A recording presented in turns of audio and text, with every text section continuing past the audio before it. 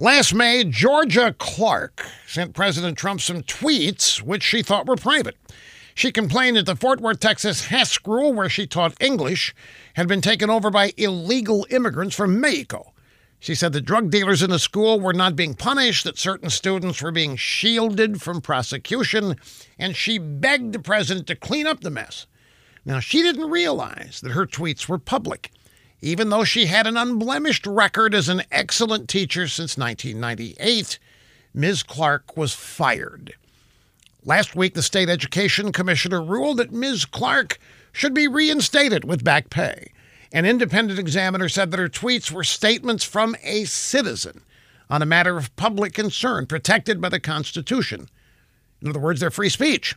The Fort Worth Independent School District is appealing the ruling. They want Clark gone. Free speech be damned. They say her departure is in the best interests, of course, of the children. So what's the lesson?